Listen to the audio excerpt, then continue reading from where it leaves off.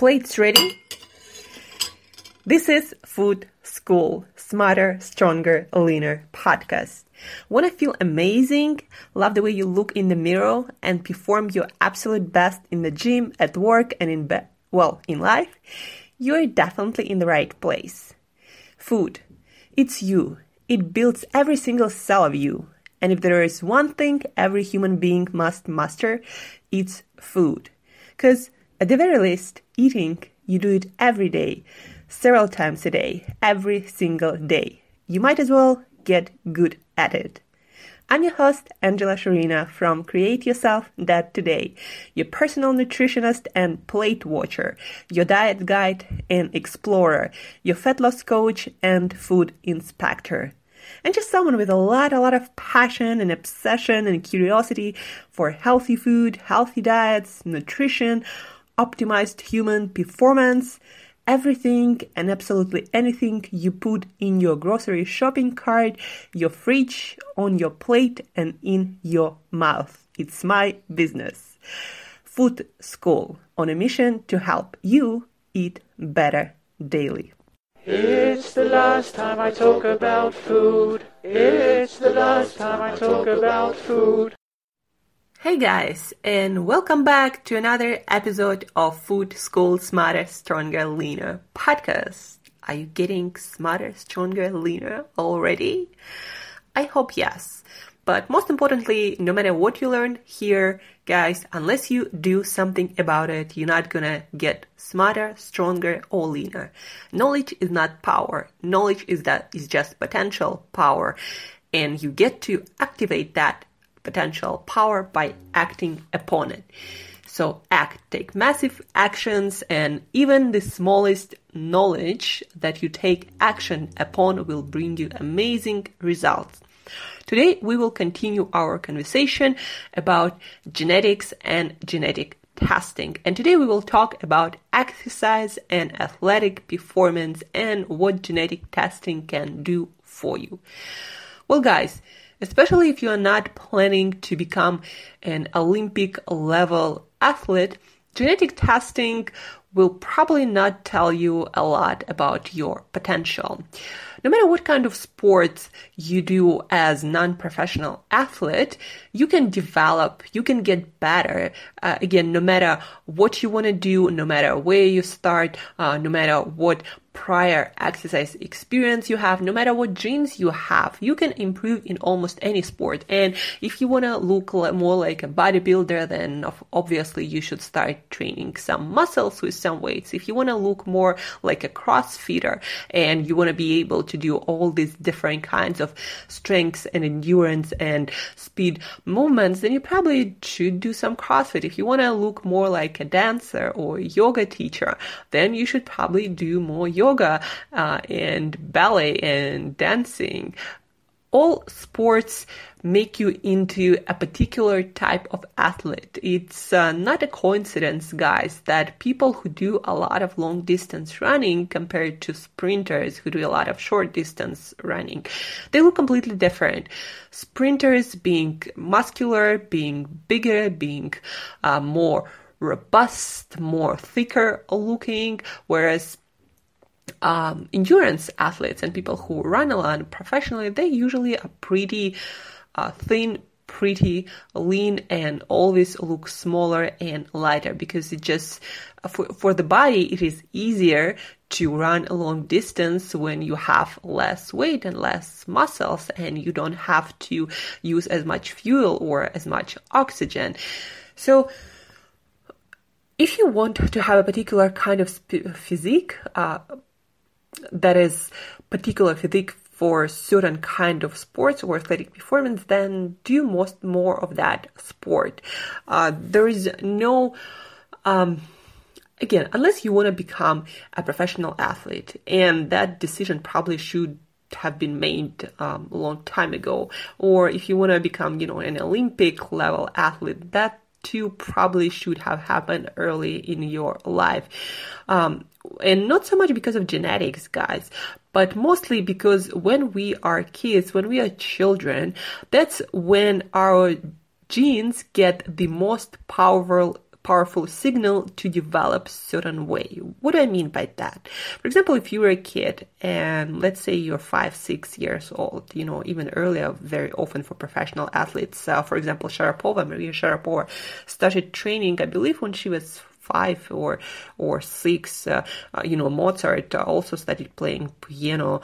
I don't know. I think it's was 4 or 5. And the thing is, when you're so young, your genes have the most potential to develop a certain way under the influence of certain environment and certain practices. So it's not that Mozart had a lot of talent, necessarily genetic talent, or it's not that Maria Sharapova had a lot of genetic talent to become one of the best tennis players.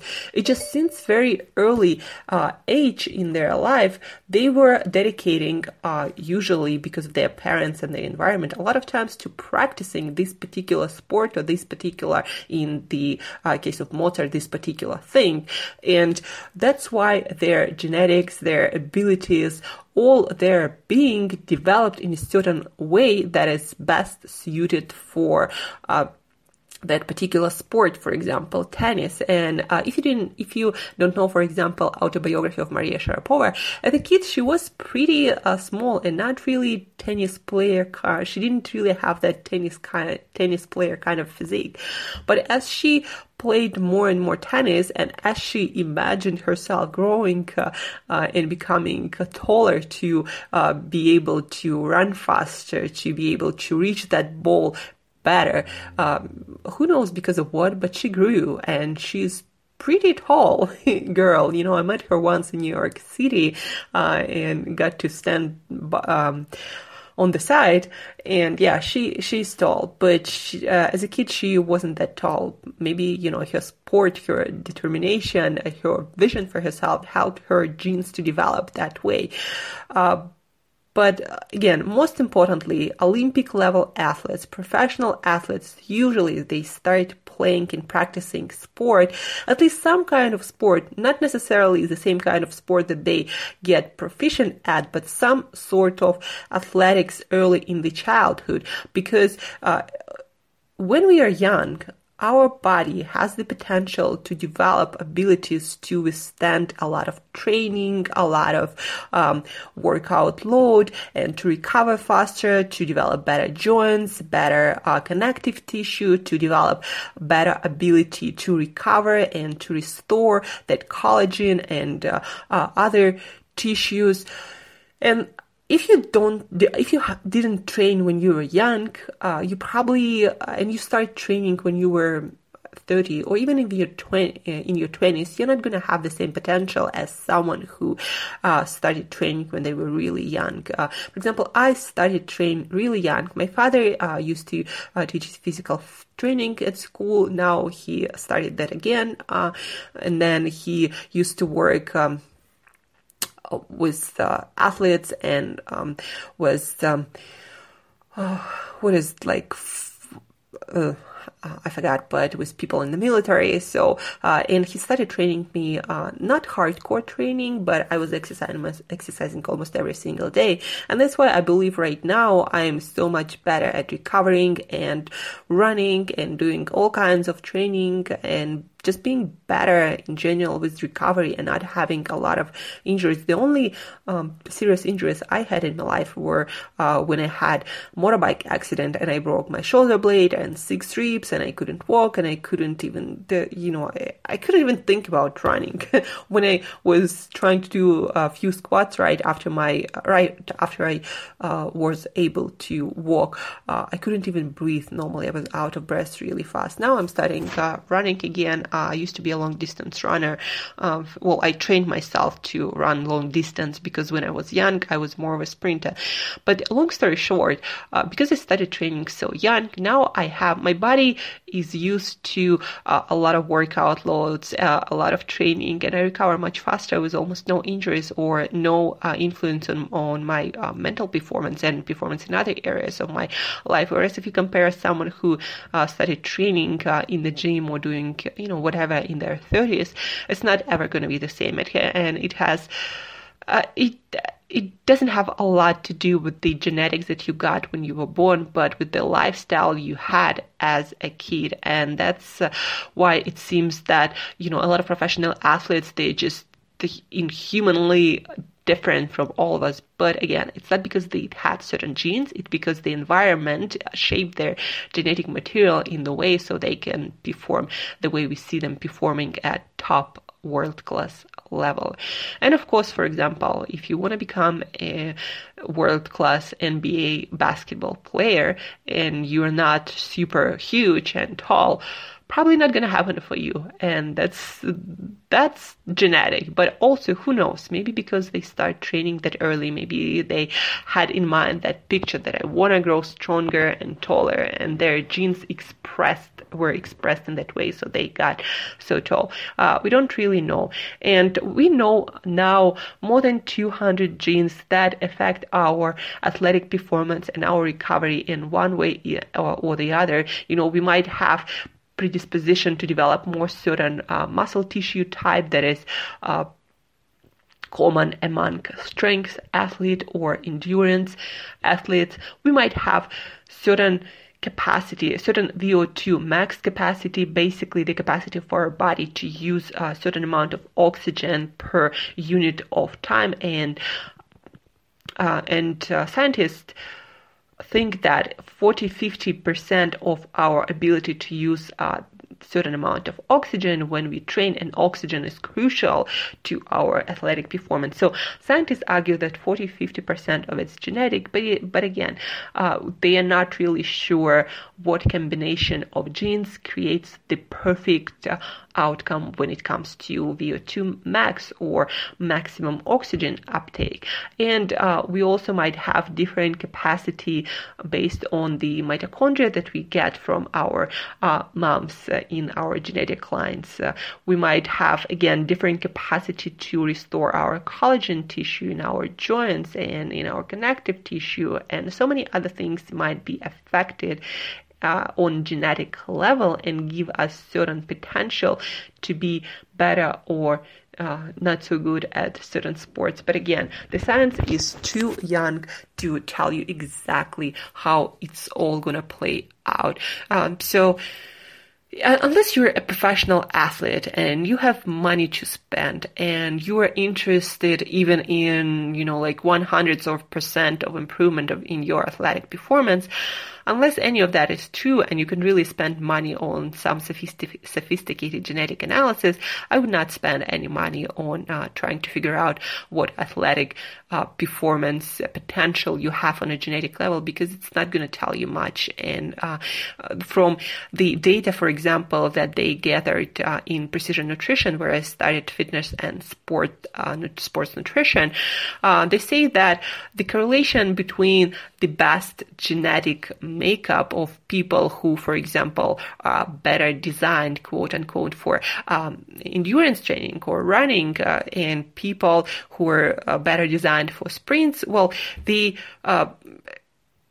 correlation of those people who actually succeed at that sport and love that sport is not that huge. It's like 50-50. And you can be a great endurance marathon runner having the genes of a sprinter if you started training as a marathon runner and you spend quite a lot of time doing that. So the most important thing is still training, and genetic potential is not as important as your training when you were a kid. And also genetic potential, nobody really knows how that genetic potential exactly influences your capacity to become certain kind of athlete. And also, guys, there is no such thing as golfer gene or tennis player gene or basketball player gene. It's just sport is a complex skill. There are different rules, there are different skills and modalities that you need to develop as an athlete to become great at certain sport. And only when they all come together to the best of their potential, only then you can become number one and you can become world-class athlete, Olympic level athlete. And that it's a gamble. You never know, and nobody knows, and no genetic test can tell you who you're gonna be or what you're gonna even like or what you're gonna be better at. So don't waste your money on that just yet. In the future, when we know more about our genes and how they interact with environment and what kind of genes and genes combinations can give us certain better abilities at certain sports, then it might make sense to, for example, do genetic testing of your kid when they're youngest and start training there in several kinds of sports that are more genetically better for that particular gene combination. But as for right now, it's really a waste of money and time. And unless you're curious and just want to see what our genetic testing has to tell you about your ability to become a better athlete, a certain kind of athlete. But then you also want to do the research on that particular genetic testing company, because different companies do different testing, and they do not all test for the same things, and they do not do the analysis for the same things. So one company may focus indeed more on sports and athletic performance when it comes to genetic testings, and one company can focus on something else. So what I want you also to understand is companies who do genetic testing, they do not do the same kind of genetic testing. So it's not like blood work that you go to a certain lab and you tell them, I need my, fasting blood glucose or my extended blood lipid panel, and the lab will know what to do. When it comes to genetic testing, it's like basically every company decides what that company wants to do, and they do certain testing, certain analysis, and provide you certain data with certain insights and analysis and maybe actionable steps. So each company is different. Do research, and most importantly, read feedback of other people, and that's how you know what this particular company's genetic testing is best for. So that's it for today, guys. Exercise, athletic performance, and genetic testing. Again, what matters more than what genes you have is what sports you did as you were a kid, how active athletically you were as a kid, and what kind of sports you enjoyed doing and you've been doing for longer periods of time, and what kind of physique and health you want to have as an athlete. Maybe there's a recreational athlete or a professional athlete. That all matters much more than your genetics. Again, I want to emphasize that thought that genetics, it's like a blueprint. It's like a plan of your body, and your body chooses, quote unquote, to develop, not because of the plan you have, but because of your actions that you take of the environment that you exist and environment that influences the genetic expression of your genes. And that's why we humans are so different, because of differences in our lifestyle, in our environment, in what we do when we are kids, in what we do most of our life, and that's what matters more than what particular genes we have. That's it for today, guys. Thank you for tuning in. Tomorrow, we will talk about sleep with a sleep scientist who helps with artificial intelligence, with sounds and other environmental modalities to help people to sleep better. Or we will talk about cannabis-infused drinks and other products that are on the market already, designed to make you feel better, at peace, and more chilled, literally. So stay tuned. It's going to be interesting. And as usual, till next time, eat better daily.